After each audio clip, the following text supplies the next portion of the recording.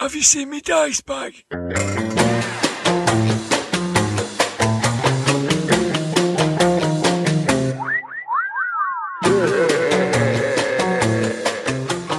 Grognard Files.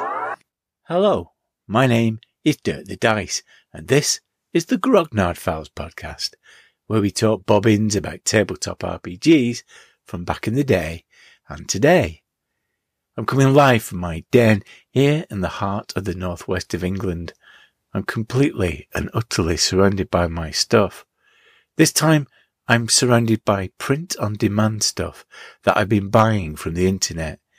It might not have the thrill of the hunt, but it's much cheaper than second-hand purchases on eBay. On my right is the great library of RPGs, my Grognard Files. I've been meaning to get this one off the shelf for a while. On my left is the ridiculous homemade shrine to the actor Caroline Munro. Now, last time, the shrine let me down. It made an erroneous connection to the satanic rites of Dracula, which is a completely different film, out a year later than Dracula AD 1972. I am sincerely sorry. I put it down to lemsip affecting my interpretation of the results, but I've added a new battery as a belts and braces approach. I apologise for the malfunction. So, let's give it a tap. Ah yes, now we're on safer ground, as we star crash to Earth as the eternal champion has appeared once again as Stellar Star. This time we're looking at Star Frontiers in a two-part episode. Released by TSR in 1982, it was a colourful box set with basic and expanded rules, dice, a fold-out map and counters. It was later revised and released as Alpha Dawn with a companion spaceship game, Nighthawks. Aimed at a younger audience than some of the other product lines, it was well supported by some of the best games designers around at the time, contributing sophisticated adventures. In the second part, we'll look at some of those modules in a bit more detail. If you've read Game Wizards by John Peterson, you'll know that this was a turbulent time for TSR. The Gygax era was coming to an end in a mire of lawsuits, poor management decisions, and Hollywood indulgences. A new era was beginning that would prove no less turbulent. The post-Gygax TSR from the mid-80s through to the 1990s, and a point where it was bought out by Wizards of the Coast, is covered in Slaying the Dragon, A Secret History of Dungeons & Dragons by Ben Riggs. He's joining me in the Zoom of role-playing rambling to talk about the company at the time of Star Frontiers release and to help me on a journey of discovery, trying to find out what happened in RPGs in the 1990s while I wasn't playing. Daily Dwarf returns in this episode. White Dwarf may not have given the game any coverage, but TSR UK magazine, Imagine, did. And for this episode, Daily Dwarf becomes Intermittent Imagine in an essay what he wrote and I'll read. Judge Blythe and I have struggled to get together this month, but we managed to squeeze in a couple of encounters to reflect on Star Frontiers and our attitudes towards science fiction gaming in general. What really makes Star Frontiers sing as an RPG is its setting, and I'm going to share some of the history blurb here to get you in the mood. Near the centre of the great spiral galaxy, where stars are much closer together than Earth's sun and its neighbours, humans developed. They were not identical to the humans of Earth, but they were not very different either. When these humans discovered that waves of subspace Pytrachian particles could cross interstellar space faster than light, they realized that they'd found the link to the stars. A radio message that would have taken years to travel between the stars could be sent within subspace communicators in months, even weeks. The humans started broadcasting news of themselves to the neighbouring stars and soon found that they were not alone. The humans made contact with an inventive species of insect-like creatures called the Vrusk, who had developed limited space travel decades earlier. One of the Vrusk's mining colonies had already contacted another species, the shape-changing Dralasites. The two alien species had been exchanging information for several years. The Vrusk and the Dralasites were pleased to learn of each other. They sent a wealth of scientific information to the humans. Using this new knowledge, the industrious humans quickly developed interstellar starships. The three alien species met in a large area of space known as the Frontier. There, they also discovered the Yazarian, tall, maned humanoids. Soon, the settled worlds of the Frontier became melting pots for the four different aliens with dazzling mixtures of architecture and cultures. To supply the needs of these worlds, the first interstellar company, the Pan-Galactic Corporation, was formed. It developed interests everywhere, from scientific research to farming to spaceship building. The PGC even created its own language, the Pan-Galactic, which soon became the most common language of all peoples of the frontier worlds. Many large companies, which started later, were modelled on the PGC, but none approached the size or power of the Pan-Galactic Corporation. Then the Sathar appeared. No one knows where they came from or why. They attacked and destroyed lonely systems on the edge of the explored space. Slowly inward, survivors described the Sathars as worm-like creatures 8 to 4 meters long. That was all that was known about them, because they would rather kill themselves than be captured. As the danger increased, the humans, Dralasites, the Vrusks, the Yazarians formed the United Planetary Federation, UPF, to defend their worlds. The mysterious Sathar were forced back, but before long they returned in a more sinister form. The Sathar had learned that they could not beat the UPF in battle. Instead, they began hiring Yazarian, human, Dralasite and Vrusk agents to sabotage interstellar trade and interfere with local governments. The UPF created the Star Law Rangers, an interstellar police force, to track the Sathar's agents from planet to planet and fight them on their own terms. But despite the efforts of the Rangers, the sly Sathar agents have become the most dangerous threat ever to face the United Planetary Federation and the Frontier Corporations. Ramblers, let's get rambling. Book Club! Welcome to the Zoom of Role-Playing Rambling. I'm joined by podcaster and writer of Slaying the Dragon, A Secret History of Dungeons & Dragons, Ben Riggs. Hello there, Ben. Hello, great to be here. You have a wonderful on-air voice. And where in the world are you beaming from, Ben, right now? Exotic Milwaukee, Wisconsin, along the frigid shores of Lake Michigan. There's about 8 inches of snow on the ground, and I don't think I've seen the sun in 6 weeks. So you live right in the heart of the origin story then? Yeah, Lake Geneva is about 45 minutes down the road, and it certainly is one of the competitive advantages I brought to the project is, I know the area, a lot of people are still here, and it was nice to be able to tell what is, for me at least, a local story that's never been told before, rightfully, correctly, in my opinion. We'll talk a little bit more about that, but I would like to know a little bit more about you as a gamer. So how did you start in gaming? And, just give a bit of a background of who you were playing with. My first game was 2nd edition AD&D, but and I bought a bunch of books, but I didn't play much of it, actually. For me, it was very much making the same elven blade singer that dual-wielded longswords again and again and again, dreaming that I'm going to be playing someday, and then it never quite happened.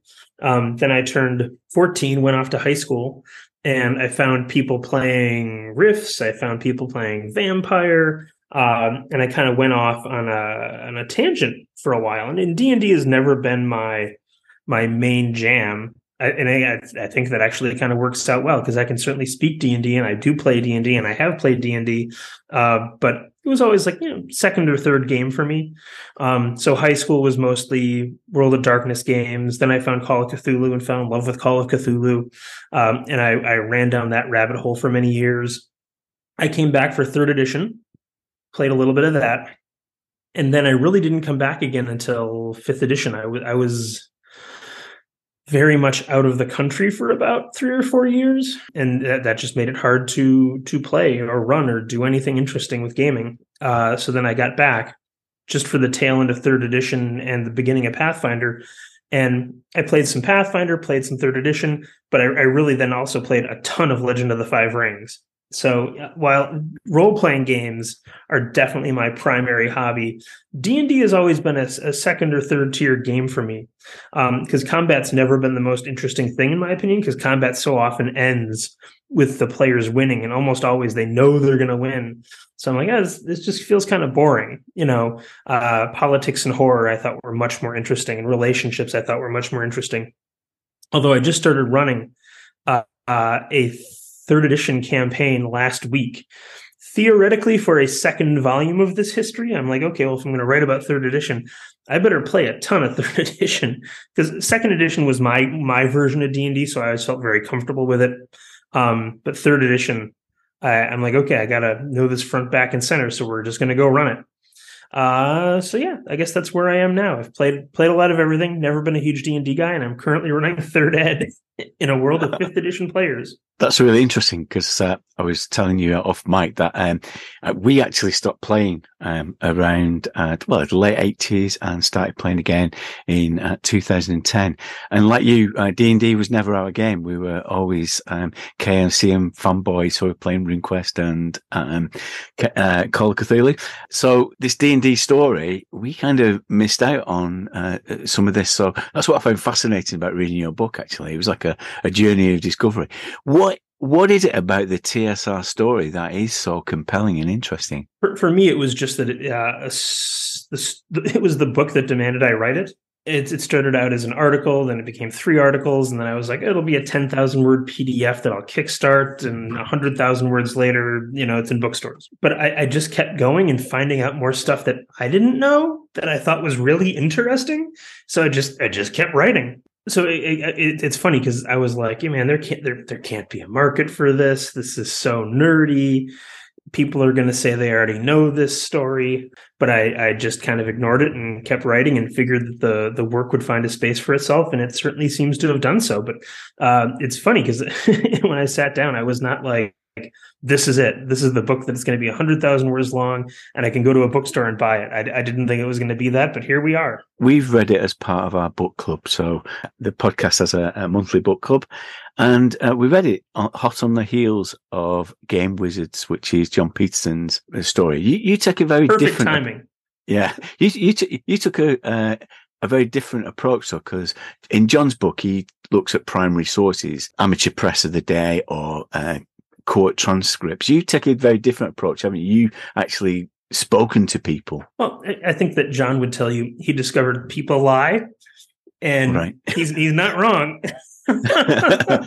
But the other advantage he has is a lot of those primary documents are out there and available for purchase, and he is kind of accumulating a grand collection of primary source D&D documents, mostly surrounding that period. Like he was very generous and helped me out with a few things, because again, like the 90s, which is where my primary focus was, isn't really his focus. And again, I have nothing but kind things to say about him as a writer and fellow historian. This really started with talking to people and getting their stories. But then again, as I went along, I found more and more, again, primary source documents to confirm things. It's certainly not an oral history. But you're right that's where it all started with probably Jim Lauder of the TSR book department, going out for coffee with him week after week after week and recording it as he's like, let me tell you everything that went down. I'm going to give you the straight dope. Here's where everything went wrong. And just getting him passionately speaking to the events of the day. And that was probably the initial spine of the book. So yeah, I wouldn't call it an oral history, but you certainly get personalities and conflicts and stories. But I wanted to emphasize, I still do confirm it with primary source documents. And I really wish I got Lorraine Williams to talk to me, because that to me is the great missing piece of the book, is hearing Lorraine's defense of her decisions. And again, in 20 years, someone else will come along, write another history. They'll have access to primary source documents. They'll point out everything I did wrong, and human knowledge will move forward, and it'll be a wonderful thing. Well, I think the advantage that it has is that it does bring the story alive, because you get a feel for some of those personalities.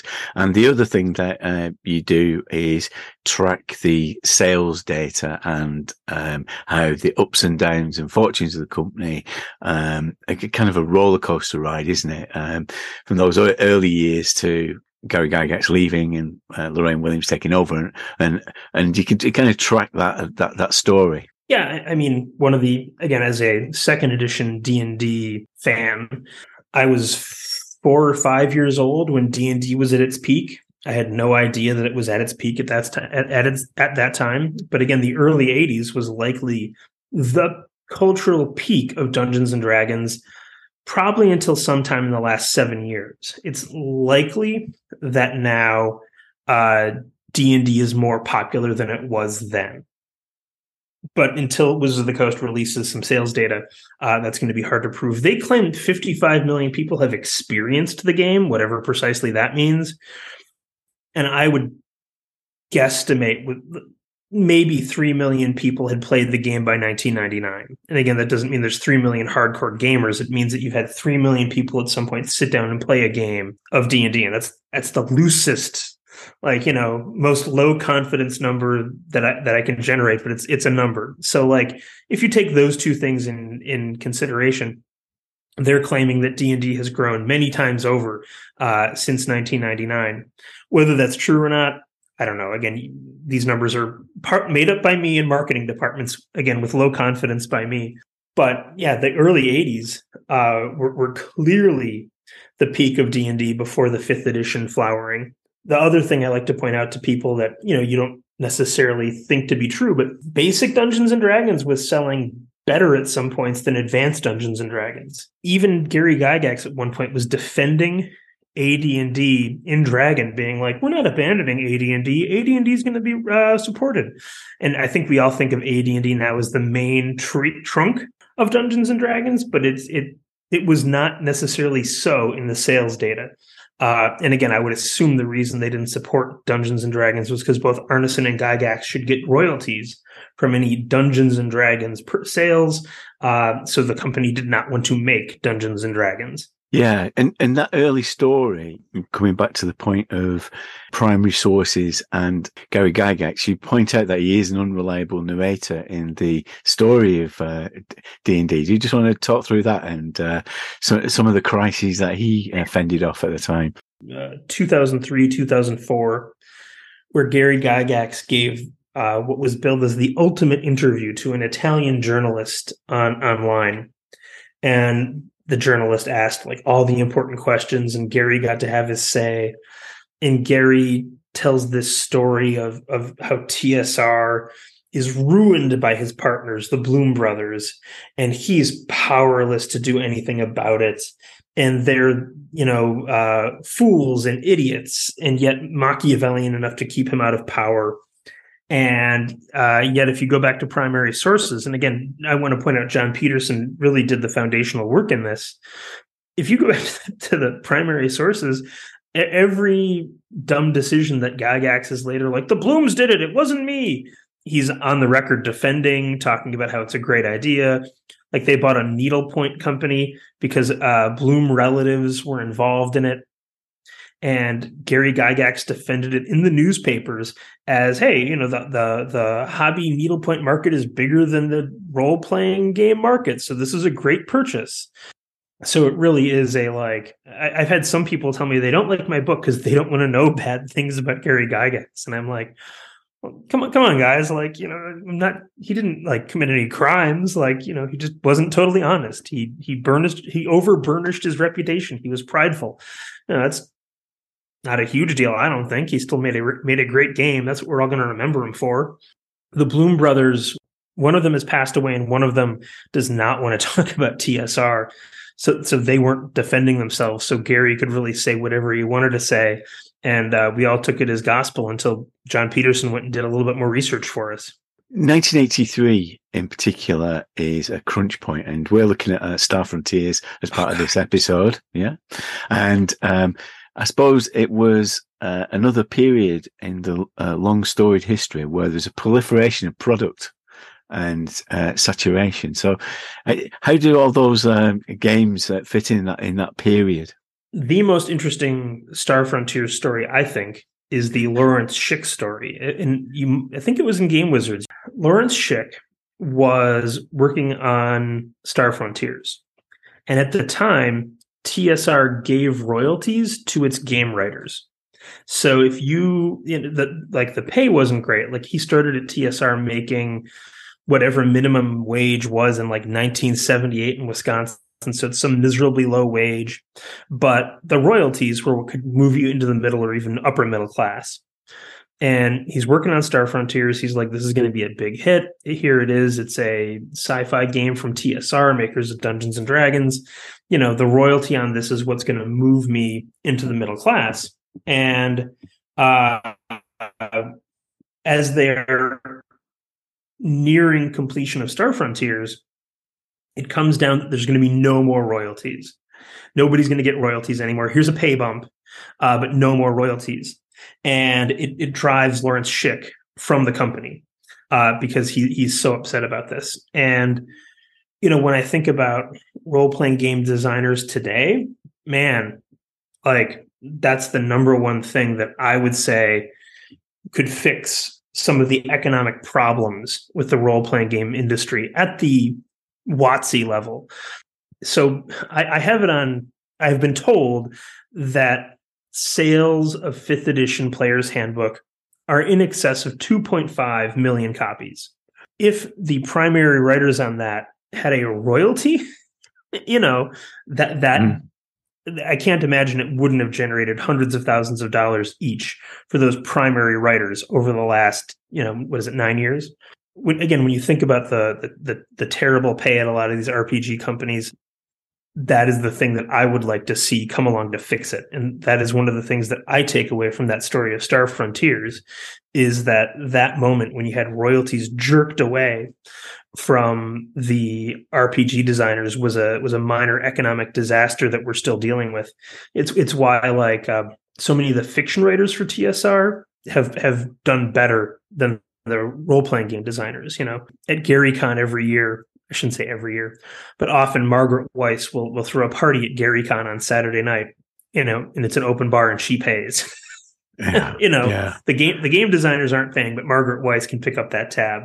And I think that in why royalties. Now, also, again, she moved on past TSR. You could just say novels are more successful than role-playing games, or at least they were. We got to do something to make this more profitable for the people that are allowing us to live our dreams. And that was an element actually that struck me. I didn't realize how much the publishing wing and the novels were the backbone, really, of the company. The likes of, as you say, Margaret Wise and the Hickmans and Salvatore, just generating that content was vital for the survival, wasn't it? Yeah, I want to say by the late 80s, early 90s, the fiction side of TSR was generating about as much gross income as the tabletop role-playing game side of TSR. It's one of the things that allowed the company to paper over declining role-playing game sales, because they suddenly had this lightning struck twice. People like D&D so much they will go and buy novels set in the worlds of D&D. And even though the novels were much cheaper than the role-playing games, they were way cheaper to produce. A lot of the novels, you needed one piece of cover art, a writer, an editor, that's about it. And to produce even a modest role-playing game supplement is a feat of titanic work. Like, every time they came out with a new game world, suddenly you're looking at multiple writers, multiple editors, game editors, cartographers, how many pieces of art I can't even imagine off the top of my head. So even though those items were priced much higher, they were far less profitable than the novels. There was a rumor going around TSR at one point that everyone was going to come in one Monday and it was going to be a fiction writing company and no longer a role-playing game company. And again, making money with role-playing games is really, really hard. I think it's one of the reasons we had that recent kerfuffle with Wizards of the Coast is they're like, hey, the D&D brand is a really big deal. How come we're not making more money? And, you want to be like, look, role-playing games are an evergreen product, and really you're selling people their imaginations back to them. It's always going to be hard to make a killing there because people can always not play your game and do something else. I think it was brand manager Ryan Dancy who said the primary competition for 3rd edition D&D was not RuneQuest, not Call of Cthulhu.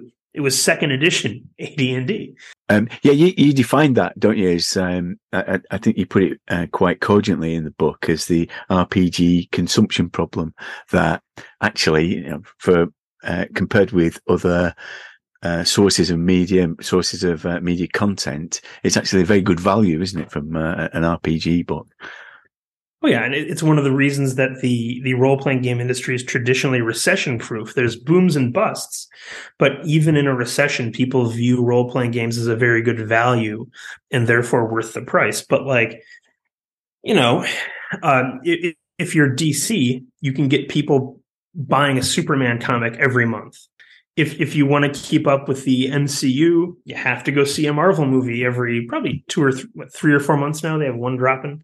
But if you want to play D&D, you could drop $50 to $150 depending on where in the life cycle you're buying the game, and you could never buy anything from TSR ever again, or Wizards of the Coast for that matter. A thing that you heard Wizards of the Coast CEO, shucks, her last name is Williams. What's her first name? Christine Williams? Second woman to run D&D, both named Williams. Anyway, the new CEO Williams on a call in December talked about how, we want to monetize players. We want to monetize players. I'm going to go forth and say people have been trying to do that for decades. It's never been super successful. I think it's wrong thinking. I think what you actually want to do is make D&D so easy for a dungeon master to run that you get more dungeon masters who then go find more players who then go buy your core books. I think that's actually the model they want to follow. Because again, here you have this thing that people are passionately excited about, that, the reviews of the D&D movie that have started coming out, which is rated somewhere between good and fantastic. Whose heart doesn't begin to beat a little faster at the thought of an actually good D&D movie? So here we are, so invested, so in love with this game. We don't need Wizards. They can't get every player to give them $10 a month. What can they give you for $10 a month that you don't already have? And that is the RPG consumption problem, where you just don't need to spend a lot of money to keep up with the game, which is also one of the virtues of the game. It's one of the reasons to do it. And again, maybe they'll create a virtual tabletop that's so amazing that we all rush to give them money. And again, if they do, that's great. I would love to see a virtual tabletop that's so amazing that I'm like, sure, $10 a month for that. Let's do it. But again, we haven't seen it yet. They tried it before with something called Gleemax in 2008. It never went anywhere. Sources tell me they spent over $100 million on this Gleemax thing back in 2008 and had nothing to show for it. Again, that's not a Wizards number. That's a back channel number. So who knows if it's true? We already have virtual tabletops. How good is yours going to be that it makes everyone stop playing the virtual tabletops they already have and come to yours? I don't know. But yeah, it's hard to make money with role-playing games. One of the things we talked about the publishing. The other thing in the 90s was, when I look at that retrospectively, you hear people talk about the great settings for D&D. So Dark Sun and Planescape. I mean, what the book says is that they're maybe not as successful as the fans might have first considered. Just tell us a bit about Dark Sun and Planescape, because as I say, that's a bit out of my era. Here's a funny thing I've been thinking about lately, and I'm trying to figure out how to talk about this in my second volume of D&D history, which I assume I'm going to write. But role-playing games seem to go through a distinct like creative phase where you can really introduce new concepts. And then at some point it ossifies, it becomes hard and brittle. And people are like, well, we know what the game is, and now we want the game just to continue to be that game. And you don't typically see a lot of revolution or introductions of new things. And I feel like second edition was in many ways that it was the last true creative gasp of Dungeons and Dragons. And, like you've just got so many new settings that people still talk about today. In third edition, we got Eberron, which people are still excited about. Unless I'm not seeing it, like, Wizards of the Coast has introduced a few new settings for fifth edition. I don't know that any of them have true passionate fans, because it's always a one book and done, one book and done, one book and done. And there's a very good business reason that Wizards of the Coast goes one book and done with all those settings. And that is that in the 90s, there is a clear link between the proliferation of settings and declining sales. Because as TSR created more settings, they were chopping up the fan base. And if you liked, maybe you used to like Forgotten Realms, but then Ravenloft comes out and you're like, oh, this is great. I'm not buying any more Forgotten Realms stuff. I'm just buying Ravenloft. Dark Sun was one of those. It was a kind of post-apocalyptic setting where magic had ravaged the face of this planet called Athos. And because there wasn't much magic, you had a lot of psionics. Metal was rare, so there wasn't much armor. Everybody was fighting with obsidian weapons. There were insect-like species that you could play. It was very, very cool. And also, like the team that generated it was really unique because it was a true fusion across media. Like you had artists like Brahm having a real say in how things went. You had fiction writers in there right away with the game designers designing this setting. And you got something really cool out of it. And you have people that are dedicated to that setting to this day. Then they see the sales numbers and they're like, what? That's it? That's all it moved? Planescape, which I think is the greatest thing that TSR ever produced. It's a city setting. It's the city at the center of the universe, the city of 1,000 doors. You open a door and it leads to an entirely different world. You can walk from Athos to Dragonlance through there. It was the 90s, so they were like, we're going to have factions now. There's like 13 factions in this city that can all fight. And it's really, really cool. Sales, not that good at all. Really depressing when you see them. So again, the things that I find to be fascinating there are, first of all, that like the things that I think of as some of the best work TSR ever didn't sell very well and was probably killing the game in some sense.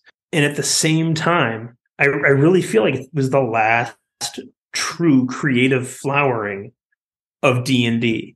And that from then on, in third, fourth, and fifth edition, so much of what they do is just going back and giving you, oh, okay, here's your fourth edition Dark Sun book. And the Dark Sun people are like, yay.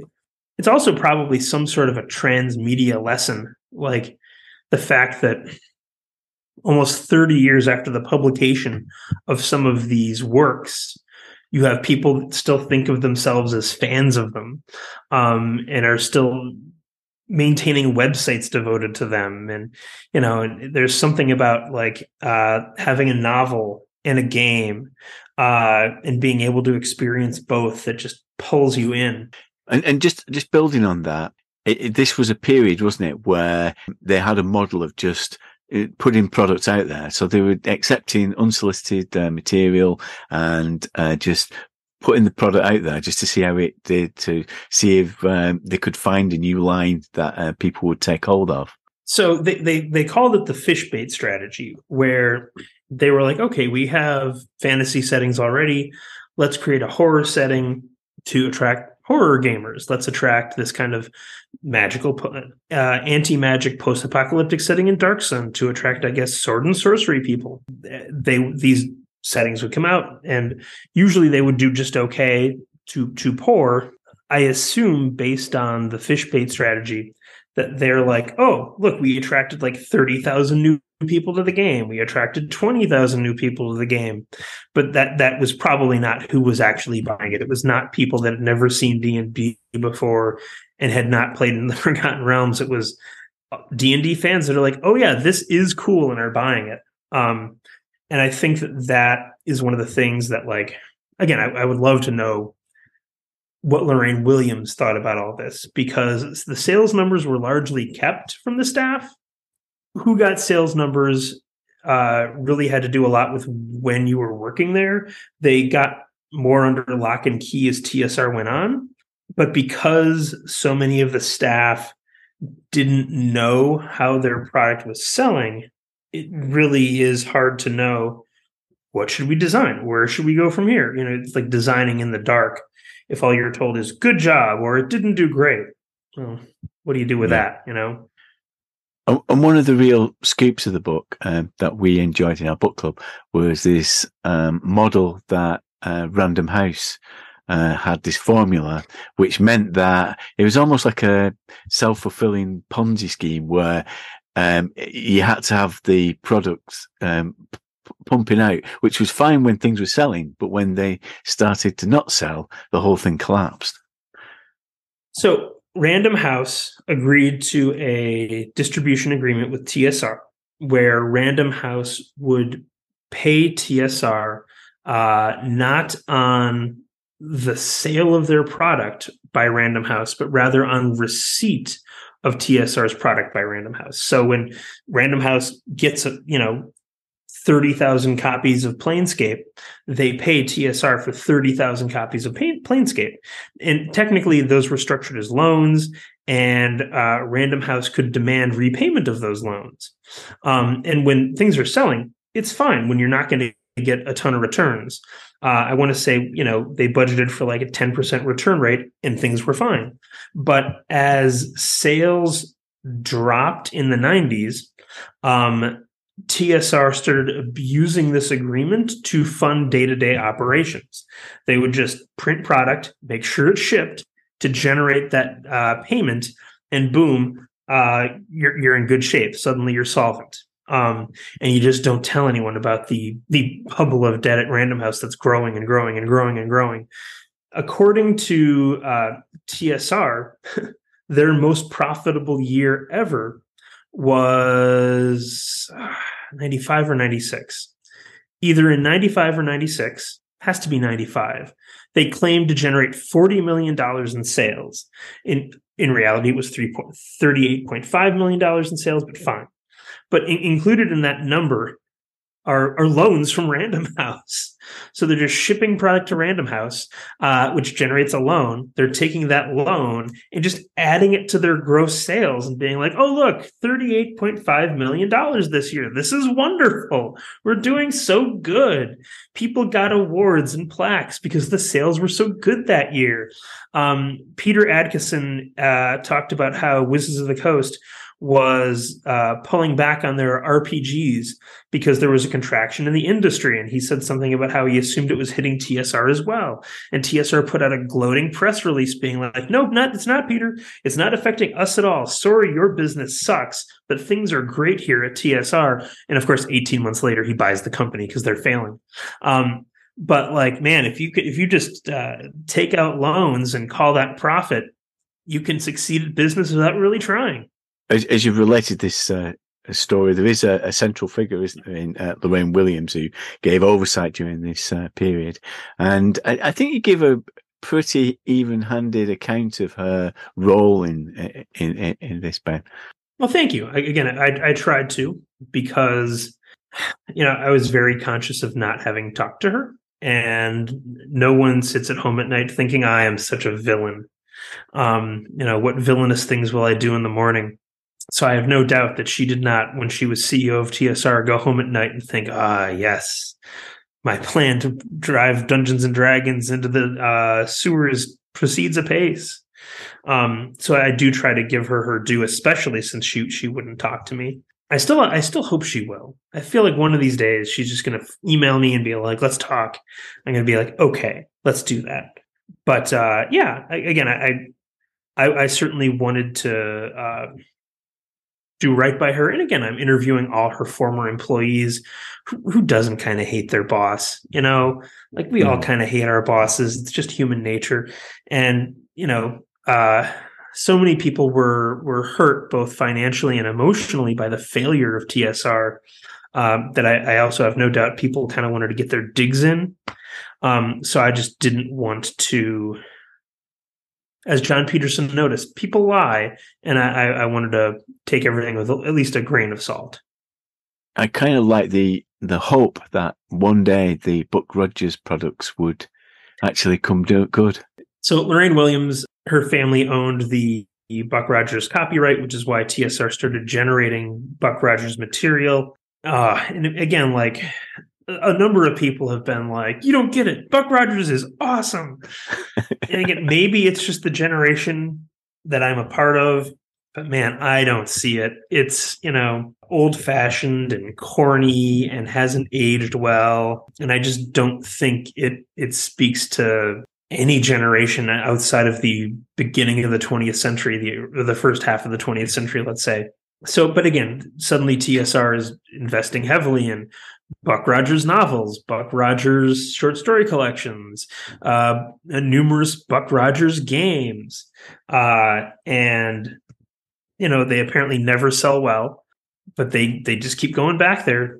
Again, a famous quote is Jim Ward said at a convention, "We're going to keep making Buck Rogers product until you start buying it." Wow. That a threat, Jim? I am sure it's due a renaissance. It's going to come good at some point. Now, you not only told the story through this great book, which is really entertaining as well as informative, Ben. You've done a great job on it. Thank you. You're also a podcaster. So tell us a bit about Plot Points. So for a long time, Plot Points was game reviews with me and a few friends. And we're recording an episode tonight, actually. The first time we've recorded an episode together since like July. So hopefully we're mounting that horse again. But if you look at it right now, it's a lot of me and an academic reading aloud the first edition Dungeon Master's Guide, because my buddy Scott is essentially getting a doctorate in Appendix N. And first edition AD&D, like I've never read this before, but I do know a fair amount about the business behind it. Reading it aloud with him is an interesting experience. And again, the audience seems to really enjoy it. And you've mentioned a couple of times about doing a follow-up. Is that an ambition, or have you got some words down already? So I have 10,000 words on third edition already. I would say my main problem right now is people. Sources went from, oh man, someone who wants me to talk about TSR, this is great, to, oh God, this guy wrote a book about TSR. It's in bookstores. Like whatever I say to him could end up in Barnes and Noble. And people have clammed up a little bit. So we'll see. Well, I'm going to look forward to that. And thank you. Good luck with it. And thanks for spending time with us. My pleasure. Can I ask, did you get the book digitally? I've got a physical book. Oh my God. How did you get that in the UK? Amazon, I'm afraid. So really? I've contributed to Bezos's spaceship, but at least I got your book. Oh, well, and thank you so much for picking up. I appreciate it. White Dwarf! Star Frontiers, where no dwarf has gone before. Oi, Daily Dwarf! We're doing Star Frontiers on the Grog Pod. I need 1,500 words from you. Stat! The latest assignment from his messianic megalomaniacness was going to be a bit of a problem. You see, Star Frontiers hardly featured in White Dwarf magazine. It was reviewed in Open Box issue number 37, where Andy Slack commented that the combat system was in the heroic style with people missing each other like crack Imperial stormtroopers, but also noted that space travel was virtually ignored, before giving it a respectable 7 out of 10. Apart from that, though, the only time Star Frontiers appeared was in those back page adverts where TSR cheekily referred to their science fiction RPG as the playable one. Naughty. But anyway, what is a Daily Dwarf to do? Well, it turns out that there were other RPG magazines back in the day, and the dangerous combination of lockdown, red wine, and eBay has meant that I've acquired a fair few of them recently. So tonight, Matthew, I'm going to be, emerges from swirling dry ice, intermittent imagine. TSR UK's RPG magazine from the mid-80s, unsurprisingly, had a decent amount of coverage of Star Frontiers. Plenty for us to dig into. I should note from the outset, though, that I've never played Star Frontiers, and I don't really know that much about it, apart from its reputation of having an interesting mix of aliens. So, the following comments are made in something of a state of ignorance, but when have I ever let that stop me before? The game itself was reviewed in the very first issue, where Jim Bambra was broadly positive about the game, noting its emphasis on pulp adventure while acknowledging the soon-to-be infamous lack of starship rules in the initial box set. There was a smattering of module reviews in subsequent issues, and Star Frontiers also put in an occasional appearance in the Dispel Confusion Q&A column, Imagine's feature for rules lawyers everywhere. Apart from that, though, all the Star Frontiers content in the magazine consisted of adventures. This struck me at first glance as a notable contrast with the coverage of Traveller in White Dwarf. Here there were no articles on hard SF minutiae or discussions on the different cosmological models. But how did the adventures stack up? First out of the gate was Aramax 1 by John Tantablin in issue 4, which opened with a classic SF RPG setup. A mysterious patron pays the play characters to indulge in a little light industrial sabotage. This gave the play characters the opportunity for some Metal Gear Solid style infiltration of a technical facility, having to do the job against the clock. The time constraint injected a nice sense of urgency, enabling the games master to keep the pace of the adventure ticking along, with events likely to end in a good old firefight. Reading it now, it amused me to notice that this was science fiction as seen through the lens of the 1980s. The state-of-the-art computer installation, consisting of a number of large beige cabinets, being one of the most obvious examples. A solid start for Star Frontiers in the magazine, and some traditional SF tropes with one or two dashes of humour. This scenario was also picked by Dave Patterson of the Frankenstein's RPG podcast as an ideal introductory SF adventure. Check out Series 2, Episode 9 to hear his thoughts. Next up, well, a bit of a cheat. The Fire Opal of Set in issue 14 was mainly written as a Traveller scenario, but it was listed on the contents page as being for Star Frontiers 2, even if that just amounted to a small box on the final page, explaining how to convert the stats with some solid advice. Don't worry too much about the numbers.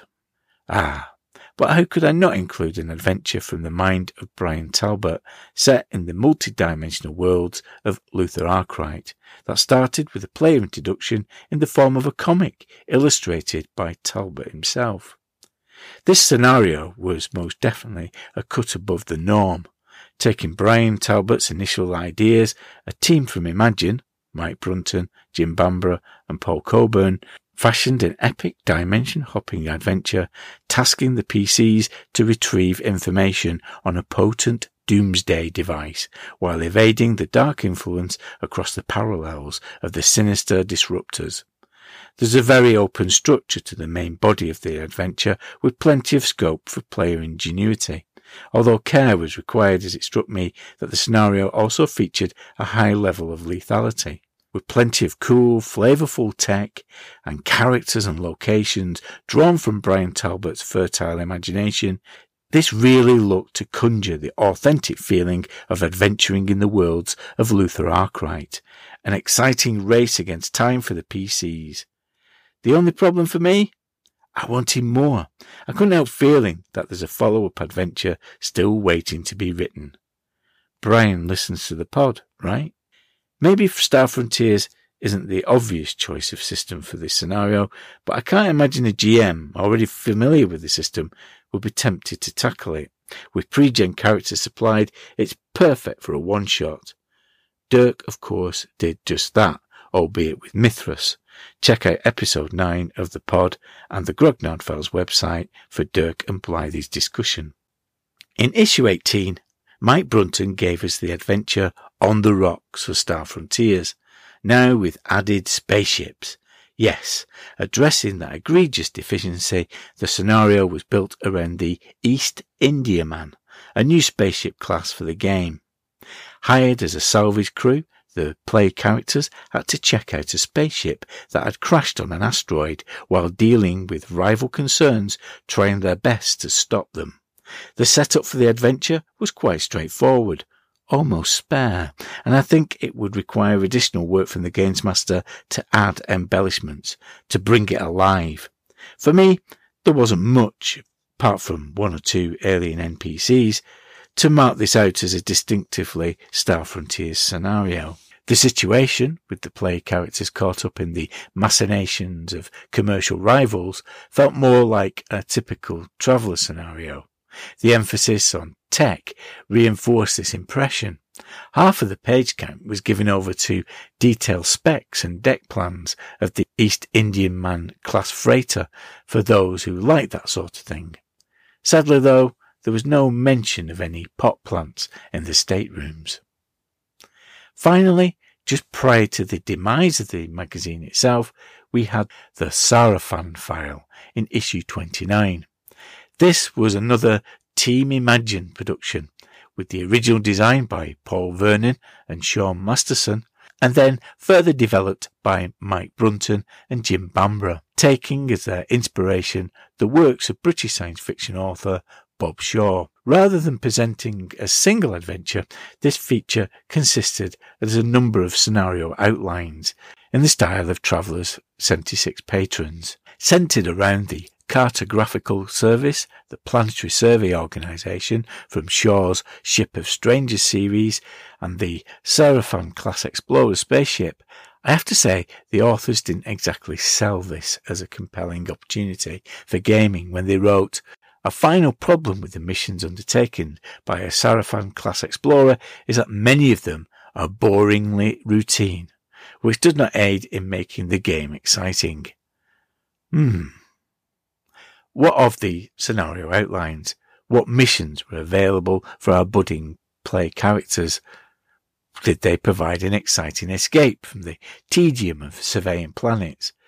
Well, there was an interesting mix. Investigating a lifeless world that may not be all that it seems. What happens when an away team lose contact with the mothership? Identifying an unknown saboteur on board the survey ship. And then a couple more had a faint air of familiarity about them. Investigating a wrecked ship, potentially carrying something deadly on board. Dealing with a malfunctioning ship's computer with megalomaniacal tendencies. These last two didn't so much wear their influences on their sleeves as announce them with a blaring neon kit klaxon. But hey, if you're going to steal ideas, steal them from the best. All of the adventure seeds, plus the details of the survey ship itself, were dual-statted for Traveller as well as Star Frontiers, but done properly this time, with some thought given to how the cartographical service would be integrated into a Star Frontiers setting.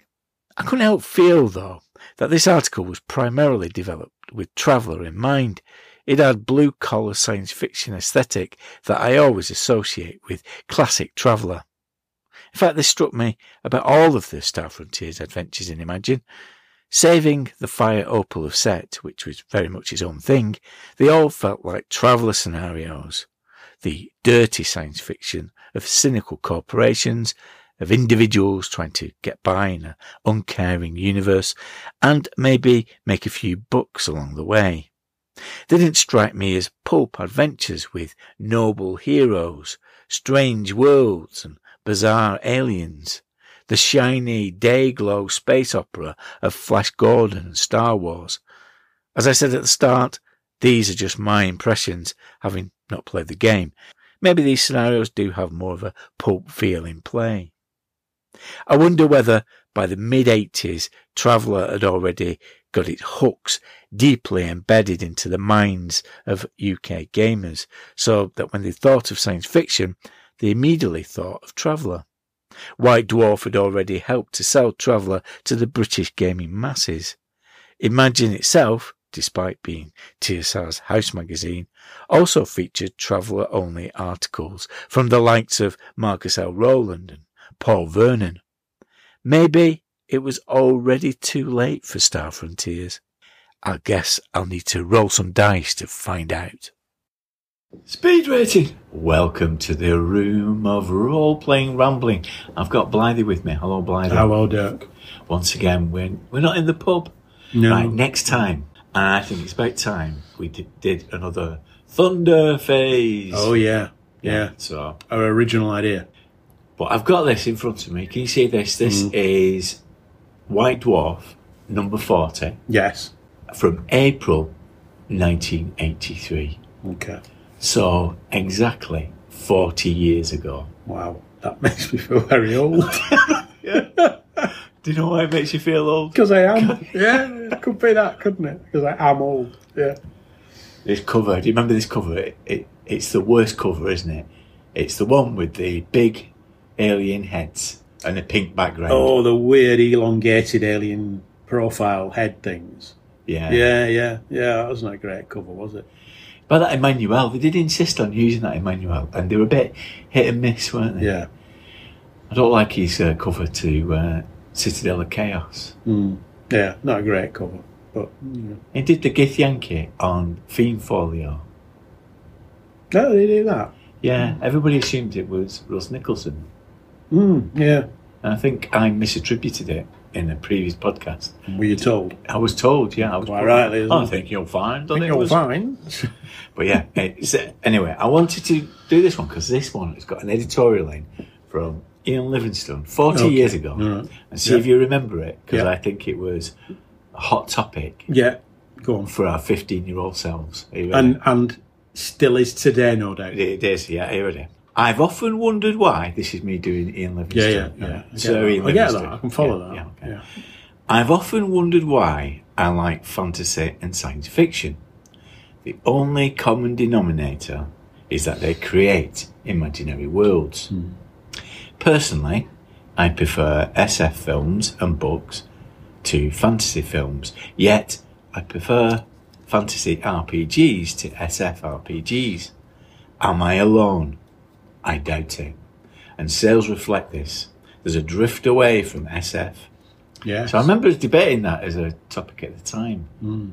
Do you think it still applies? Where do you stand on this? I think it does still apply, actually, because I think that sci-fi role-playing is more difficult to run and more difficult to write than fantasy. Because, and that kind of ties into the fact that fantasy is an easier default position to role-playing than sci-fi, I think. Even the modern world of Cthulhu, it's probably easier to role-playing than sci-fi, because sci-fi brings with it all sorts of problems, doesn't it? In that there's just more in it. There's more in sci-fi, more you have to worry about. So you've got spaceships. So in fantasy world, if you're going on a journey in a fantasy world, let's set aside boats. How are you going to get there? On a horse. You're going to walk, aren't you? Yeah. But in sci-fi, you've got spaceships, haven't you? Then you've got vehicles, different types of vehicles, a lot more weapons to worry about. And then you've got stuff, haven't you? Like computers and med packs and this and that and all this stuff. And a lot of people say, and I know where people are coming from when they say it, and I agree to a point. People say, well, just you treat that like magic items, don't you? So the handheld computer that translates things is like a magic item. That's all. You have to just view it that way. But it's not quite the same, because in fantasy, a magic item is a one-off thing, isn't it? The helm of translation is a one-off thing. handheld computers. Everyone's got them in sci-fi. Everyone's got everything, haven't they? Yeah. It's like a spaceship in Traveller. You've got it's full of stuff in it because we do it. Patterson Drenach, you do it all the time. Surely we've got a welding rod. Surely we've got a computer that does this. It's what with tech level 15. We'll have a holographic whatever. And you go, yeah, all right. It's all kind of gets very difficult to manage. I think that's why I prefer science fiction as a player.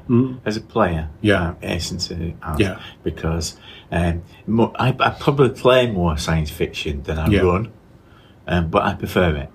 And I think I did back then to be a contrarian 40 years ago. I mean, he's writing this a year after Conan and Sword and the Sorcerer. I mean, how can he say that he prefers science fiction film? I always find fantasy settings a little bland, and there's little room for innovation and different styles of play, I guess. And I know, like you saying, people say, well, you can just transpose espionage and all the things that come with science fiction into a fantasy setting. But to me, for medieval environment is not my preferred location to play. I know what you mean. But then again, I think it's off comparisons that's often made, but they're not really fair comparisons, are they? Because science fiction literature and science fiction films can be quite high concept and be about very different things than what fantasy's about. They're not completely comparable anyway, are they? They seem comparable on the face of it, but I don't think they really are. No. Can you really compare Philip K. Dick to Tolkien? I don't think you can. No. The people who read Tolkien might read Philip K. Dick and vice versa. It's in the same ballpark, but I don't think it's comparable, is it? Yeah. Very, very... Scanner Darkly versus Fellowship of the Ring. You're just not comparing like we like it at all, are you? But even within the space of science fiction, you get a whole range of things as well, don't you? Yeah. Because I've never found, as we've discussed previously, I've never found the appeal of Star Trek. I missed it when I was younger. I wasn't that much into Doctor Who, and I wasn't that much into Blake Seven and those kind of things. But I used to love fantasy, exploitation movies like the the terrible ones that were out there. those Italian ones. I used to kind of seek them out and watch them. And I used to read the Doorstep fantasy book. If you said to me tonight, right, I'm going to run something that's vaguely around Scanner Darkly, so you'll be playing undercover cops trying to expose a substance that is being used and exploited, I'd say, I'll play that. It's a similar kind of problem, isn't it? People compare sci-fi and fantasy, the same side, different sides of the same coin almost. When you look at the films and books, they're not really. And maybe sci-fi and fantasy gaming are quite distinct things. They're quite different things. Have to be run quite differently. And the mistake you make, certainly the mistake I think I made when, back in the day, when we were that age, originally reading that, and I was running Traveller, was that I probably tried to run Traveller like it was RuneQuest. Yeah. And it's not, is it? No. It's not. Sci-fi is not the same as fantasy. It seems on the face of it similar. And I suppose something like Star Wars seems very similar, doesn't it? But it's not the same, and that creates that kind of problem, I think, when you're running them. And it doesn't stop the games manufacturers trying to land on a science fiction concept that people will run with. Obviously, he was writing this in 83. Yeah. A few years later, his company would take off, Games Workshop, on the backs of a science fiction Warhammer 40k. That would be the one that captured everybody's imagination. You're listening to the Grognard Files. Get another hobnob.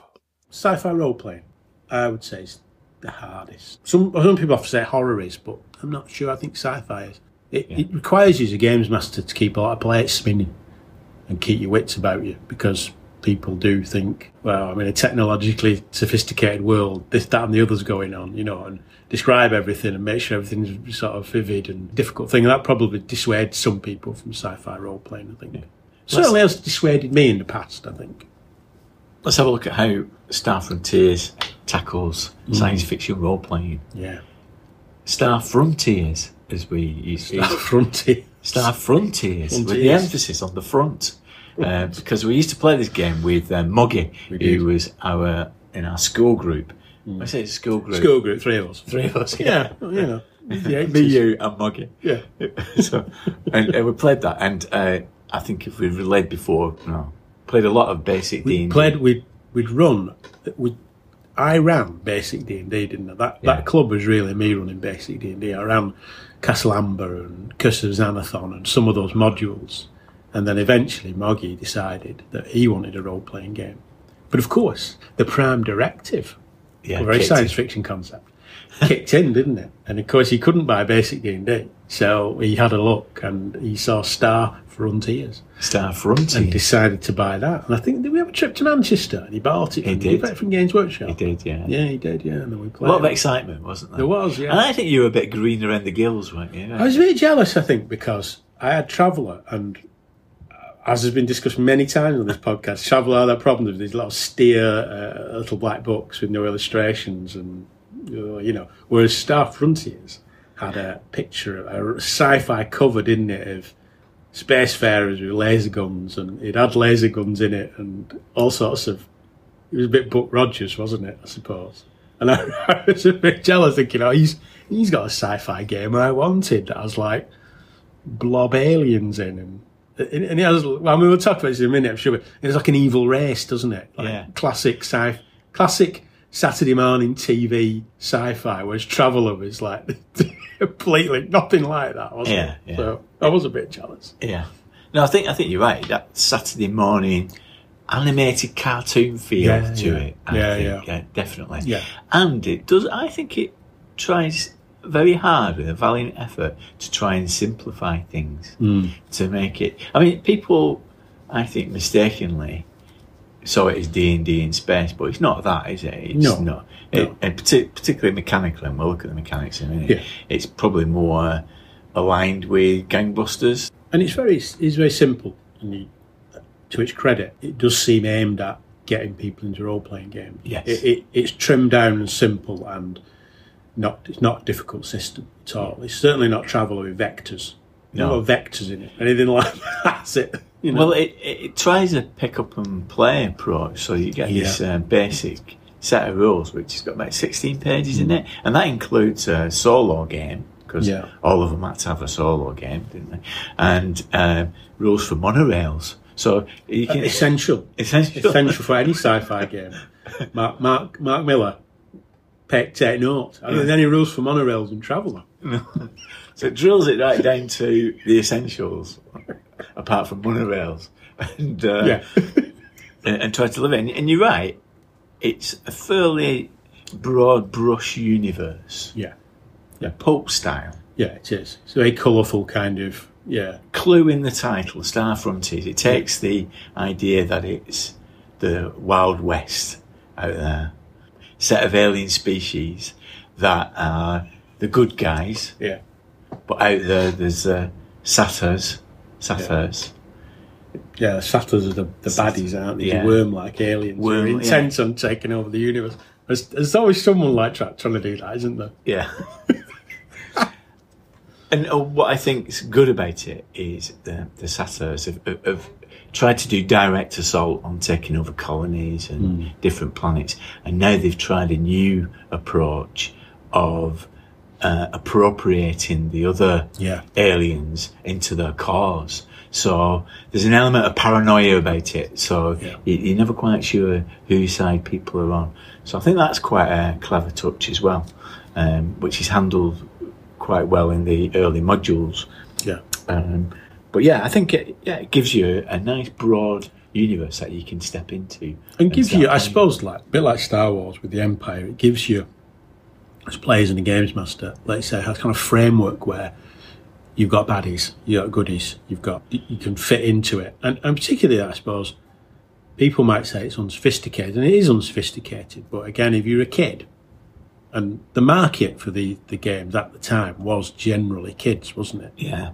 We were part of that generation that were part of the role-playing boom. So they were aiming it at us And as a kid, as a 13-year-old, that's kind of what you want, isn't it? You want a science fiction game where there's some baddies that you think, right, these are the bad guys, they're trying to take over the universe, fight them, that kind of thing. And I think it was a response to the last time we talked about the satanic panic.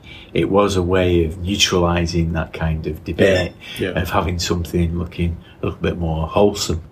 Than demons and dragons. Yeah, and I suppose with it not being fancy, it's more in line with TV shows, isn't it? Like Buck Rogers and that kind of thing that, that's viewed as more innocuous. Okay, so I'm going to pick the highlights this time. Okay, you do that. Change of You've format. run it, haven't you? I've run it. I've played it. We've played it again, haven't we? And you've run it, and I've played it again after 40 years. Yeah, so I've been the judge, so it's only fitting. I think that's fair I enough. pick it. Okay, so what I'm going to... it says the highlights are the distinctive alien species at the centre of it. Yeah. Player character species. And... secondly, the attributes, the way that they deal with the attributes and skills in general. 3, good gear. I'm calling it good gear. Okay.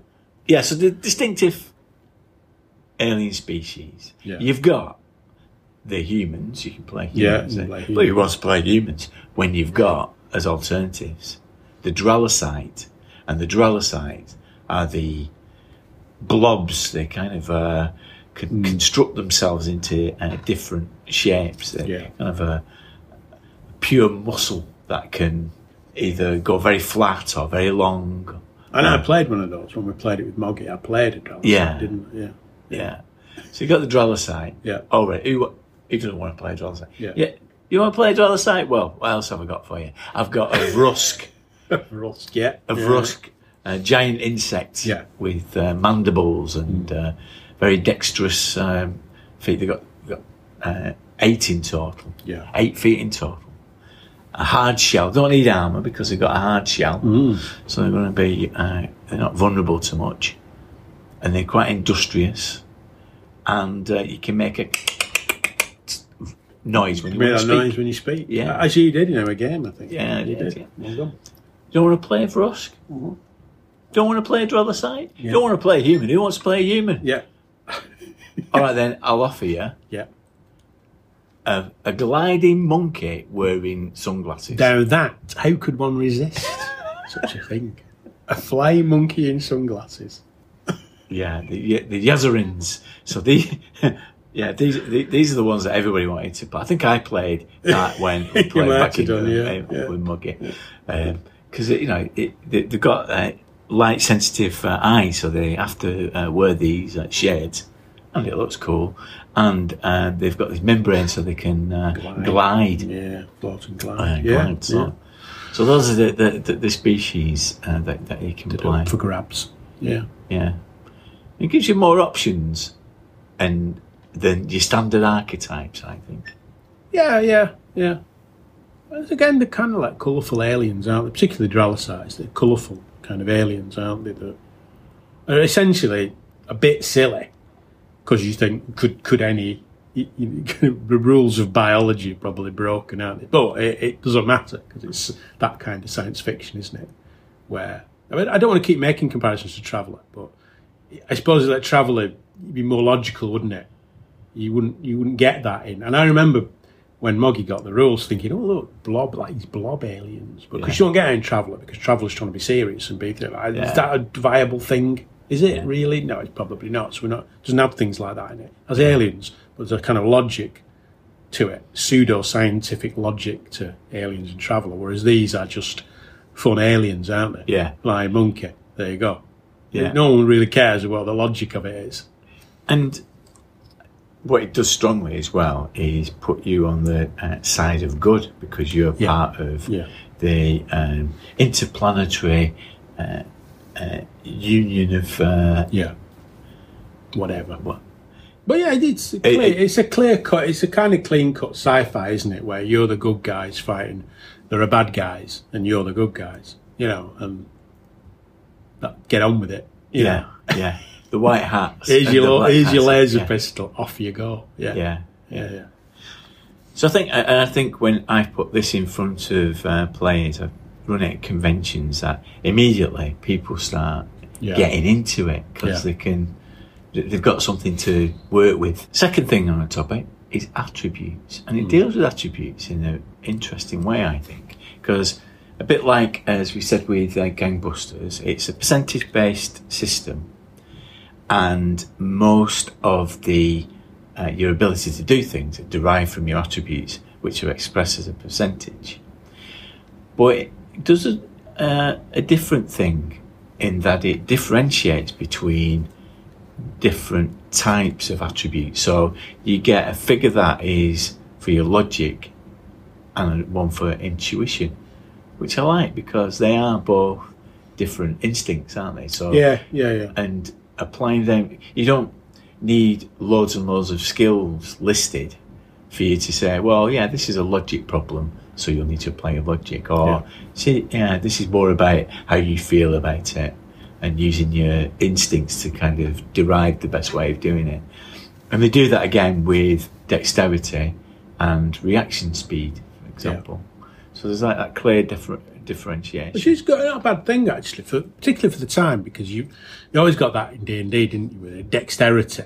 But dexterity comes in a number of ways, doesn't it? You can be quite slow, but dexterous with your hands, and vice versa, can't you? Yeah. Dexterity's it covers two everything. Things, really, isn't it? Yeah. It covers everything from manipulation to jumping off a building. But doing it this way... It does, doesn't it? Yeah. This way, you've got a bit of a differentiation. And it's got skills. It does have skills, and similar to the Gangbusters, it only really introduces it into the expanded game. And they're expressed as a number. So you might have computers 2, for example. Yeah. And what that does, and then it's not an exhaustive list, but it gives you a passport to do things. So if you encounter a computer that's at a level 1 or 2, means that you can do something with it. Yeah. But it also adds percentage to your logic or whatever you're doing when you're using the computer. So I think it deals with those skills in an interesting way, and the skills encourage you to interact with the world.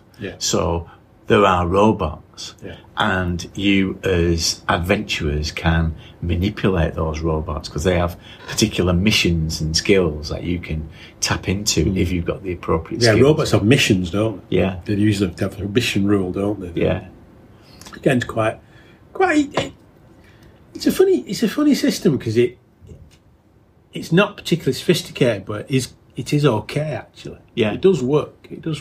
And you can imagine, again, that audience that they were aiming it at, getting that and going, oh yeah, okay, I can understand how this works. Yes. There's not much to it, but that, getting it from a point of view of being a 14-year-old, getting into it. Yeah. You can see how people would get into it because it's quite accessible. And that's the word I'm looking for. It's an accessible system. Not complicated, and it does what it needs to do. And it goes back to your opening remarks, isn't it, about how difficult it is to represent a science fiction world. And what they're doing with this is having some strong, bold aliens at the centre of it. Yeah. Quite a loose setup. Yeah. But also a system which is fairly simple to grasp. But there are some elements that are quite useful in a game. And it's I suppose like a skill thing, isn't it? That's another problem with sci-fi. The skill list always explode because, again, go back to fantasy. Ride a horse. Riding skill. There you go, riding skill. Fantasy, you've got fly spaceship. That's different from flying a plane. And it's different from driving a grav vehicle. And that's different from driving a wheeled vehicle. And that's different from piloting a boat, isn't it? So you immediately the skills explode, and I suppose it tries to avoid that, doesn't it? Yeah. It doesn't fall into that trap of doing that, because if it did that, it would become a much more unwieldy system. Yeah. And again, maybe put people off. Yeah, there is a bit of that. There is a bit of that when it comes down to my next point, which is gear. Gear, yeah. Okay. Yeah. Again, with world building, it does it with a light touch and creates interesting stuff. I mentioned the robots, but it also does your personal equipment, gives it catchy things like gyro jet pistols. Gyro jet pistol, yeah. And, of course, the grenades. Bizarre rules for grenades. Bizarre rules. We need to talk about We need to talk about grenades, don't we? We talk about grenades. Because, again, with the gear, they have great effects. So fun effects. So you can get a tangler, which sends out a plastic that entraps your opponent. And I suppose it does try and do it as if they're magic items, doesn't it? Yeah. That's what it tries. They're going back to what I was saying earlier, that comparison to, say, tech in a sci-fi game is like magic. Doesn't often always work in sci-fi games because it's not just giving you an effect. No. It does a multitude of things. But in Star Frontiers, they do try and do that where it gives you a particular effect. So it is like a magic item, isn't it? Yeah. Of sorts. Yeah. Which works quite well. It simplifies it, doesn't it? Yeah. And it's just things like I like the shot gloves as well. So, Yeah. And the skimmers. So what they name the vehicles and the stuff gives you an idea of what that, it is. that world, that setting. Yeah. I think my low light Mm-hmm. is its obsession with positioning. What is it about these games? Yeah. A weird thing that it's actually quite broad brush.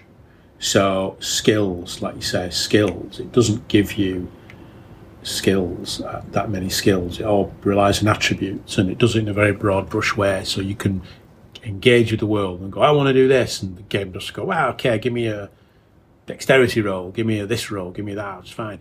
Well, then when you get, it's combat positioning, it gets really granular all of a sudden. Weird. Why? Lines of sight. And, that kind of thing.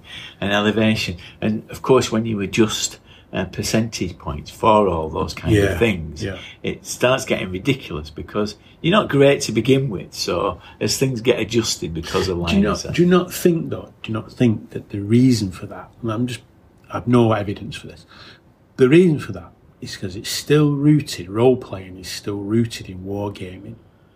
So the designers of the game think we're quite happy with broad brush stuff when it comes to skills and doing things. But when it gets to combat, the wargamer instincts are still there, and somehow it becomes very wargamey.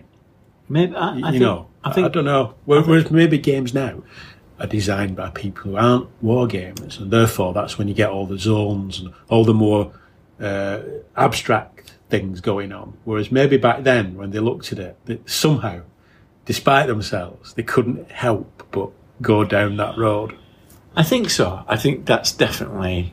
I think that's the thing that Pookie says. That it's still got its. It's still holding on to its war game roots. Yeah. And I can see that. However, I also think that there is something about the product. So at this time, Dragon Quest, Gangbusters, and there are others that were brought out at this time that were all in this format, which was a familiar format from Avalon Hill of having a box, couple of rule books, a map, and then this one, it's a brightly coloured map. It's a brightly map of a spaceport, isn't it? That actually looks now like Lee Shopping Centre, where I live in Manchester. But and my Lee Shopping Centre did not have a monorail. There is a monorail, hence the monorail rule. Lee Shopping Centre doesn't have a monorail. It could do with one.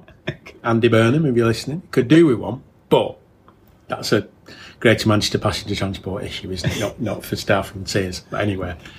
And they also came, as did the KRC and stuff, with tokens and counters. And I think I don't know, is it part of the marketing thing? So the products are done that way. But also that feeling that miniatures should be part of the game. And I think there's definitely that. It's to sort of avoid the old, there's no board. What's going on here? It gives you a board, doesn't it? You don't need a board, but it gives you conventional. You go away and buy Star Frontiers. You've never played a role-playing game before. You open it up, and whilst it might be a bit bewildering, there is a board with counters in. to latch onto, which are conventional gaming things. Yeah. And I think that's a big part of it, definitely. And I think it's only, I mean, with AD&D aside, it's only a bit later when these companies get more confident in producing books, or just rule books, rather than boxes. I mean, we like the boxes, but I think that is the driver for some of this positioning stuff. Yeah, definitely is to give you a sense that it's like a conventional game, something to cling on to if you've never opened the role-playing game box before. That said, most of the fun that I've had playing the game recently is derived from the positioning, particularly when it comes to throwing a grenade. An incredible thing that in this game, you can shoot a gun, fly a spaceship, do all sorts of things. The one thing you'll find you can't do, which is ironically is the only thing I would say me and you can do in real life, is throw a grenade in a particular direction. Because you basically have to roll to hit, don't you? Yeah. So say you're 50%, you roll to hit. If you fail to hit, you then have to roll on a dice to see which direction it goes in. It could go in any direction. Any direction. Behind you. It's what I call a Jack Douglas. Remember Jack Douglas from Carry On Films? The guy who used to be the funny old... and he'd sell a pint of beer or something. It's the Jack Douglas rule of grenade throwing, isn't it? That you throw it and it slips out of your hand and goes behind you. Yeah. Somebody behind you gets tangled. Yeah, there's 50-50 chance that if you throw a grenade, you kill yourself or your friends. Yeah. Poor weapon. And it was funny when we were playing it because I think... someone I think it was one of the bad guys threw a grenade. We all had grenades, and one of the bad guys threw a grenade, and it went wrong, and they blew up a companion, didn't they? Yeah. And we all looked at each other as if to say, I'm not sure I want to throw these grenades now. I don't think. And one of us did throw a grenade at the end, blew his own arm off. He didn't. He threw it, but he didn't throw it. Yeah. It came back at him or something. Yeah. What are the chances? Just throwing something, isn't it? I've got a dog, and I go in the back garden and throw a ball for the dog for half an hour. Yeah, that's training, though. Do you know what? Increasing your percentage rate. But you know what? On no occasion has the ball left my hand and gone over next door's garage to the right of me. It generally goes in the right direction. And yet, in this game, that's not the case. Yeah. Maybe it's gravitational effects of these planets, something like that. Could be, couldn't it? Low grav worlds or high grav worlds. Don't throw a grenade. Yeah. Go anywhere. Well, think of that next time you're throwing that ball for it might end up in your neighbour's garden and they get entangled. But it won't. This is the point. It won't. I'm not Jack Douglas. On many things, I'm not Jack Douglas. In the basic and expanded game, you don't get any stuff for space travel. No, that was a bit of criticism of it, wasn't it? I think in some of the reviews, and I suppose it goes back to what I was saying earlier that sci-fi does require all these almost mini games, I suppose, these extra bits, which can make it a bit more intimidating than fantasy. But they did a later supplement, didn't they? Yeah, Nighthawks. Yeah. Which expanded the rules for spaceships, but I've never used that, and I've never felt the need to use it really, because the modules that I've played haven't used that. I think when we played with Moggy back in the day, we played the Voltronus ones, which are the early ones. You do need spaceships in sci-fi, because I think spaceships are sort of the monsters of sci-fi, aren't they? When you think about it, if you play, when we play Traveller, I sometimes think the spaceships are the monsters. In the films they are, aren't they? The Star Destroyers they're like monsters. So if you're in your little spaceship and suddenly, and it's happened in Pirates of Drinax, suddenly a pirate ship appears that's stronger than you and can outgun you, there's a sense of like, this thing's terrifying, isn't it? Yeah. You know, and so it's difficult to do sci-fi without spaceships because it's an integral part of it, isn't it? And I did have a look at the Nighthawk rules, and again, they're not particularly inspiring. But then what spaceship combat rules are? Because again, I think you just get default wargamer default thing, which is, maybe discussion for another time about starship combat in role playing. But they don't fill you with excitement. Well, they didn't with me anyway. The two modules that I played recently, are ones that are produced by TSI UK, so Jim Bamber and that crew. Bugs in the System and Dark Side of the Moon. And what is distinctive about those, it really goes into the idea that it's corporations that determine this world, and that's where all the sinister goings on are. So they are quite sophisticated. The modules, compared with the rules, are quite sophisticated. Yeah, well, the one we played was like that, wasn't it? I mean, I know it was a one-shot, but yeah, they had like corporate skullduggery, didn't it, and stuff going on in it. So my observations playing it recently, 3 things. Right? First thing is, it all felt a bit rushed when I played it. That might be down to me, but we'll come back to that. It generates a lot of laughter. Yeah, it does. It's fun. It is fun. Yeah, it is. It's fun, and although it's an old game, I don't think it's particularly frustrating in the way that some old games are. You know, it doesn't. No. Its rules are simple, but they're not frustratingly simple. You don't feel like, you know, like we've played some stuff, haven't we? Like you know, Aftermath or the Morrow Project, where you think, oh, who's wrote this? To be fair, it's workmanlike, but it does work. You can play it. Yeah. You can play it now, and you'll be aware of some of its simplicity. But it's still fun. It is still fun to play. And then third observation is, at some point, it always goes a bit dark. That something occurs that you think, oh, that's out of tone with the rest of it. So I think in terms of it being rushed, feeling rushed, I think that's partly my fault, because I've tried to do modules as convention one-shots to try and fit kind of big ideas into a small space. It can happen, can't it? It didn't feel rushed to me. When I played it didn't feel rushed. I suspect that's a game master's perception, because you've hacked up a module to make it fit a 2.5, 3 hour slot. Didn't feel rushed particularly to me. But I don't know whether it's a bit like, because it feels superficial, it's a bit like that fast food mentality. Yeah, you know, if you've ever had a McDonald's milkshake too fast and you get brain freeze, it's a bit like that. You know, you feel like it is fast food, so I've got to eat it quickly. Yeah. Same with this, because it's quite light. You don't want people dwelling too long on what might happen. Yeah. But it's a lot of fun, and it generates a lot of laughter. And I think the darkness comes from a kind of a British sensibility. Yeah, because it's very clean cut, isn't it? It is, let's say the Buck Rogers thing, it is a very clean cut sci-fi, isn't it? Good versus evil, that kind of thing. Shiny suits and laser blasters, yeah. So I think our 2000 AD mentality, and I think maybe that's baked into some of the modules that I played, because the TSI UK, that there is a little bit more of a darker tone. Well, it's a bit, because in the one we played, someone had pointed a load of nuclear missiles at a planet and going to extinguish all life on it.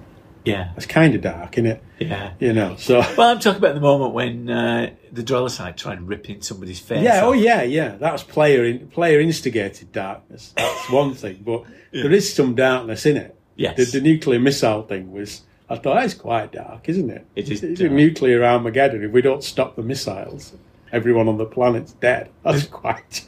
Yeah. Yeah. Yeah, it did. When you think about it, it was about Alderaan moment, isn't it? Really?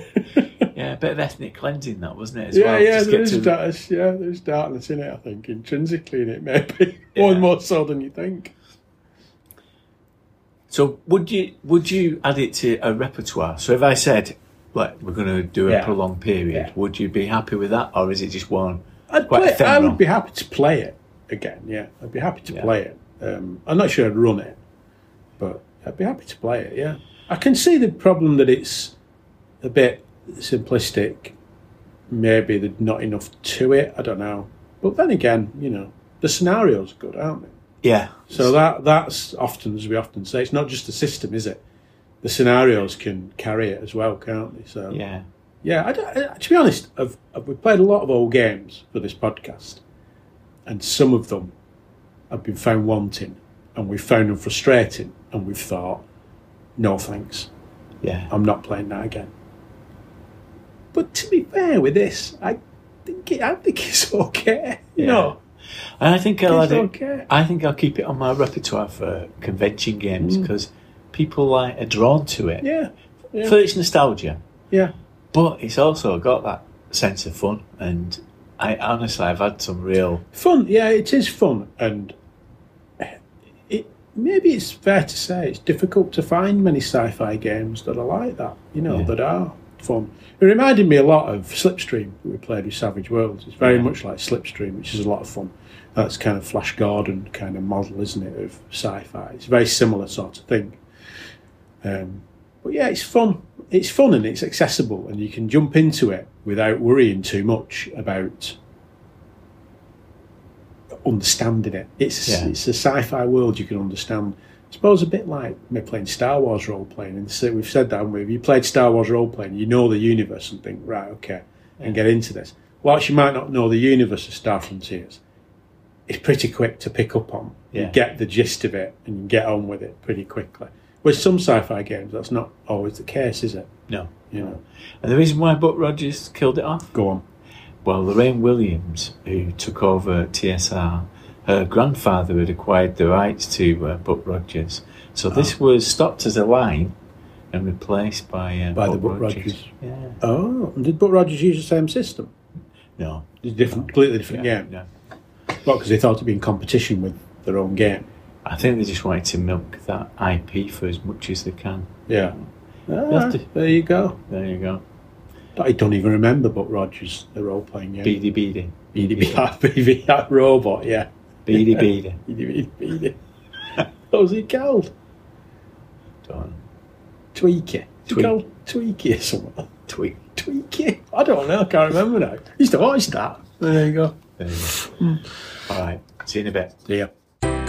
The Save for Half podcast covers old school gaming and the modern games inspired by them. Listen in to hear about games from the 70s and 80s as well as their modern descendants. You can download episodes wherever podcasts are found on iTunes, Google, and other fine podcast distributors. You should also check them out on saveforhalf.com or email them at saveforhalfpodcast@gmail.com.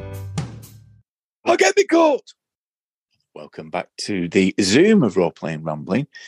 To I'll Get Me Caught, where we are about to leave the room, but we're doing a bit of closing time chatter. But we have actually left the room, and we're having to do this on a phone call because we can't get to speak to each other, can we, these days, Blythe? No, what's gone wrong? Let's just go back to the pub. Oh, next time I insist we do it in the pub. It's just, I've got to...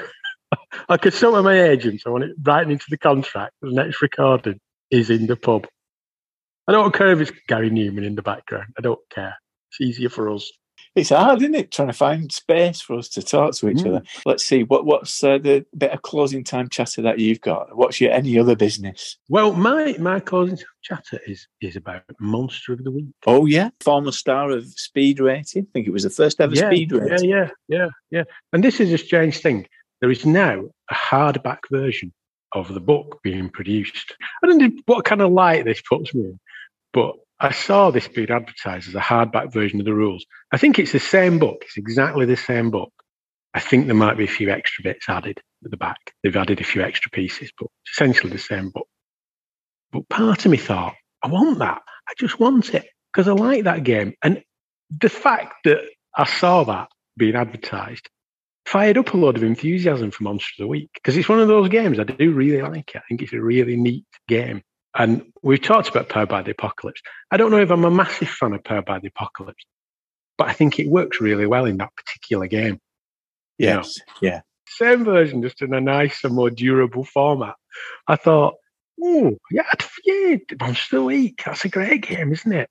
Yeah, and promptly offered to run some at UK Games Expo. Brilliant.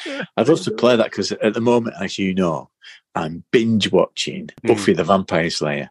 I've had to have a pause actually at the end of season 3, which is pretty climactic. The end of season 3. Any of the fans of Buffy will tell you because you didn't really watch it, did you, Buffy the Vampire Slayer? But no, it kind of passed me by about the time. But whilst I've been watching it, I really want to play Monster of the Week. It's perfect fit for it, so I'm looking forward to playing that. Get it booked in. I enjoy playing that. I've been totally and utterly obsessed with Planescape. So it's the topic of our book club this coming Sunday, this week. And the reason we chose it is because of Ben Rigg's book. So it was get some coverage in there. And it's set in second edition AD&D that I'd heard of, but not really. It kind of glided past my brain, really, not giving it any attention. But I've started getting the books that are on print on demand on drive-through. I do fall into these obsessions, but it's a really, really evocative setting, and it fills me with ideas. And I think it's something to do with the quality of the writing. So it's the original campaign books by Dave Zeb Cook, and it's illustrated by Tony Di Terralizzi. And they're very distinctive, and it's got a very distinctive feel about it. And I really look, and I too have put something forward for UK Games Expo, but also for Virtual Grog Meet. Yeah, I know what you mean. We do get these obsessions, don't we? I think it's a good thing. I think we're too hard on ourselves sometimes. We feel bad sometimes. We go, I'm obsessed with this, or I'm a terrible person in some way. But it's a good thing. It's a good thing. You got enthusiasm for it. There's nothing wrong with having a 6-month obsession with a particular game, because it shows a level of enthusiasm, doesn't it? Worry about it when you've no enthusiasm for anything. I fell out a little bit, as we were saying earlier, a bit with fantasy settings, and this has got it's got a bit of a left field to it. And many people have said, "Oh, well, it doesn't really suit D&D," but I am going to play it with Old School Essentials because I don't fancy fitting it into another game system. It was written for that system, so I want to see how it does play within it, because I don't know, it just feels a bit inauthentic if you don't. Well, I think as well you've been stung by that before, haven't you? Where you try and hack something and then realise it doesn't quite work with the game that you're using, the system you're using, and therefore you have to modify that system to make it fit, and then feel like you're actually inventing a new game, which becomes a lot of work. It kind of catch you out. They can catch you out sort of. You can start off going, oh, well, I'll use this particular system for this particular setting, it'll be fine. And it's only later on when you start to get somewhere down the line that you start to think, oh, it's not quite going to work, is it? I'm going to have to change this and change that. Before you know it, you've kind of potentially, not always, but potentially got yourself in a bit of a mess. That's always the danger with doing something like that, isn't it? I think. Yeah. Yeah, and, people have suggested 13th Age, because within Planescapes there are factions, and 13th Age uses icons and matching them across. But I just think it's too much work into it. Just get Old School Essentials, nice and simple. Yeah, there's another problem with 13th Age, isn't there, as well? What's that? Rubbish. It's rubbish. But one of my least controversial, end this episode with a controversial opinion, Judge Blythe. One of my least favourite systems, but there we go. Oh, there we go. Discussion for a future podcast. Yeah, we'll put that. We'll have to give that a speed rating. Well, maybe we should. Do you know what? That would be interesting to do that, because I've played 13th Age a couple of times. You ran the Galantha one, and I've played it. And there's nothing wrong with the games in themselves, but as a system, I found it. I was puzzled by why people like it. Put it that way. I was puzzled because I found it a bit. Well, let's put that in a number of ways, but there we go. Maybe that is a future speed rating. Yeah, let's put that on the agenda when we go to the pub next time, and we'll have. And I'm sure after a few pints, my views on 13th Age will be completely reasonable and rational. All right. Until then, Blythe. See you later. Goodbye. D.D. Mild. Thanks to Ben for the interview. I really recommend Slaying the Dragon. It's a rip-roaring, blistering read of a great story. It was great to hear Daily Dwarf talking about Imagine Magazine. Hopefully we'll get some more insights from him over the coming episodes. If you're interested in Imagine, over on the GrogPod Discord community, Wayne Peters is leading a read-through, issue by issue, month by month, to mark 40 years since it first appeared. You'll find it in the Grog Tank channel. It's a fascinating magazine. Wayne will also be appearing in part 2 of this episode, adding another media favourite to the Appendix G. At the time of recording, we're gearing up for another virtual grog meet. There's quizzes, a fanzine book club, interviews and loads of games under offer over the weekend. Check out the page on thegrognardfiles.com.